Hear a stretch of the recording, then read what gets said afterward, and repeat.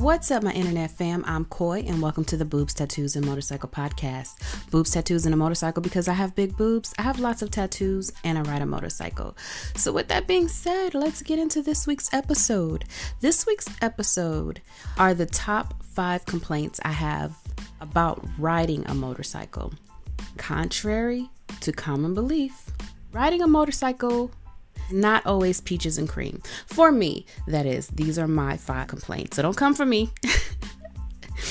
The number 5 complaint I have about riding a motorcycle is that the pieces on a motorcycle that are just simple plastic pieces are the most expensive to replace.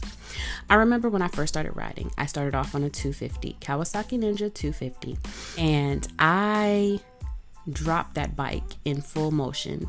The fairings from head to toe on that bike needed to be replaced. I couldn't salvage anything. And the amount of money I had to pay for new fairings for that bike was astonishing to me. Hundreds of dollars to replace plastic, because the outer shell of a motorcycle is basically plastic on the Kawasaki. Most simplest things that you would think would be the cheapest cost the most. Now, going into the number 4 complaint I have about riding a motorcycle has to do with cost again, and that is the insurance.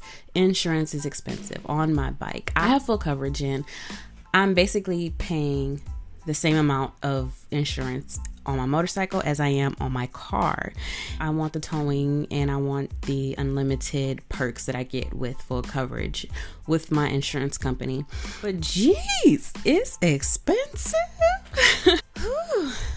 The number 3 complaint I have against riding a motorcycle is the back and hip pain that you could possibly get. I love riding my bike. I really do. After a long day of riding, when you get off, sometimes your back aches and you got to stretch it out, or your hips kind of ache from being open for so long. And nobody really talks about that. But yeah, the aches that you can get from being on long rides, with your back and your hips, and it can roll over to the next day sometimes. The number 2 complaint I have against that, bugs. Bugs hurt when they hit you. Bugs seem so much bigger than what they really are when you're riding. Picture this with me, you guys. Picture this.